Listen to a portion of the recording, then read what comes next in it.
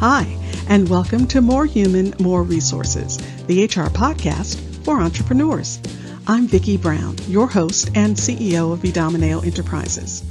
As a serial entrepreneur, I understand that having the right expert help has been critical to my success.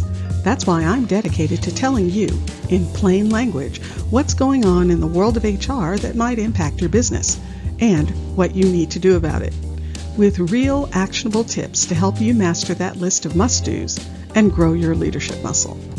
First things first, the information contained in this podcast is provided for general purposes only and is not to be considered legal advice. Your decision to adopt or not adopt any practice or procedure mentioned in this podcast is solely yours, and we bear no responsibility for the outcome. We urge you to always consult legal counsel and other appropriate licensed professionals. And with that, let's get into the show.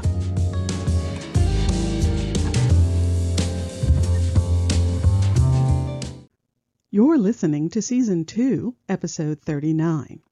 So, let's talk about workers' compensation. First, I would love it if we could get out of the habit of calling this workman's compensation. It's actually been workers' compensation for years and years, but I still sometimes hear that old phrase, hanging on for dear life. Okay, enough of that particular rant. Back to workers' compensation. What is it? Do you have to have it? And if so, why? Well, workers' compensation is a type of insurance coverage that takes care of costs associated with work-related injury or illness. For example, Sandy is sitting there at her desk, working away. Then all of a sudden, one of the wheels on her chair falls off, and Sandy finds herself smack on the floor. By the way, if you're wondering, yes, I've been Sandy before. It was not fun. So, there's Sandy, hitting the floor with a thud, and probably landing on her coccyx. And yes, I just went all medical term on you there. She probably jarred her spine, and her neck might even be out of whack. In a phrase, Sandy hurt herself. So, you're thinking, wouldn't my business liability insurance take care of this? Well, no, because Sandy is an employee, and she hurt herself in the course of doing her work. And in addition to possible medical bills, Sandy's going to probably have to spend some time off work trying to mend, so she'll have lost wages too. And that's where workers' compensation comes in. It covers both medical expenses and lost wages due to a work-related injury or illness. All California employers are required to carry workers' compensation insurance. Now, I'll say that again. All California employers are required to carry workers' compensation insurance. If you have an employee, even one employee, you have to have workers' comp. There isn't a workaround. There aren't any exceptions. If the worker is a worker and not an owner, then you have to carry workers' comp insurance on them. If they're a family member, you need workers' comp. If you hire them to do work for you temporarily, you need workers' comp. If they work off-site, you need workers' comp. In fact, if there isn't a site at all, you still need workers' comp. I'm serious. The authorities will not be accommodating on this. Carry workers' comp or get fined or maybe sued. Those are the choices. What can I say? I don't like the odds. In fact, in California, if you don't carry workers' compensation insurance, it's considered a criminal offense. That's right, criminal. That means you could be fined and even go to jail. Nope, I don't like those odds at all. Now, for those of you outside of California, your requirements may be different. For instance, in Alabama, you don't need to carry workers' comp insurance if you have less than 5 employees. So definitely check with your state's labor department. So, how do you get it? How much will it cost? And what do you need to do once you have it? Well, you get it by talking to your business insurance broker. Now, if you're with a big national payroll provider, they may bundle it into your services, but it's far better to talk to your broker. They won't charge you anything, and they'll search for the best rates available for your particular situation, instead of throwing you into a box and simply charging you the standard rate. Which brings me to cost. Workers' compensation insurance is priced based on a number of things. First off, what are the job responsibilities in your company? And that makes sense. The rate for someone who's a salesperson, always on the go, out in the world, taking planes, trains, and automobiles, well, that rate will be a lot higher than the rate for the receptionist who comes in, sits at the same desk every day, and doesn't have to drive down the freeway to a different county to do his job. So, job responsibilities and title are one factor. Another is the person's wage rate. Again, this makes sense. If workers' comp insurance covers not only medical bills but lost wages, the higher the wages, the more the insurance company may have to pay out. And since in California, you're entitled to 2/3 of your pre-tax gross wages, it can add up quickly. The location of your business can also play a role in setting your workers' comp rate. It has to do with lawsuits and the likelihood you will be involved in one. An employer in Los Angeles, California, is more likely to get sued than an employer in Lodi, California.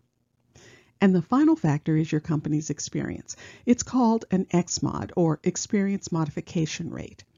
This speaks to how many accidents or workers' comp cases you've had in the past. Basically, the insurance company is trying to figure out if you're a good risk. The more cases, the worse the risk. There are a few other items insurance companies consider, but these are by far the biggest factors influencing your premium rates. So, you've signed on the dotted line, and you are now the proud owner of a brand new workers' comp insurance policy. Now what do? Just wait for someone to get hurt, and then everything starts? Well, not quite. First, there are a number of notices you have to give to your employees to let them know you're covered. Generally, you'll get what's called an administrative guidebook with your policy. It'll give you lots of great information like how to file a claim, the forms you'll need, information on clinics in your area that are part of the insurance, etc. You'll also need to fill out the workers' comp section of your workplace posters and the wage theft notice that's part of the new hire package. Now, if you don't know what I'm talking about, check out the episode on what goes into a new hire package. Now, if you find yourself in the unfortunate situation where an employee has hurt themselves, task number 1 is to get the medical help if they need it right away. Of course, if it's an urgent or emerging situation, call 911 immediately. But if they're well enough to get around and need or want to be seen by a doctor, well, that's where the MPN, or Medical Provider Network, comes in. An MPN is a list of doctors and clinics that are part of the workers' comp network. So you can send your employee to the closest one, and they can get the help that they need. Now, depending on the state, your employee may be required to see a workers' comp doctor versus their own physician. In some states, the employee has the option of designating their personal doctor for workers' comp situations in advance. It's called a pre-designation, and we have it in California. In fact, the pre-designation form is part of the new hire package documents, so be sure to check the guidelines in your state. Then, immediately begin the workers' comp filing process.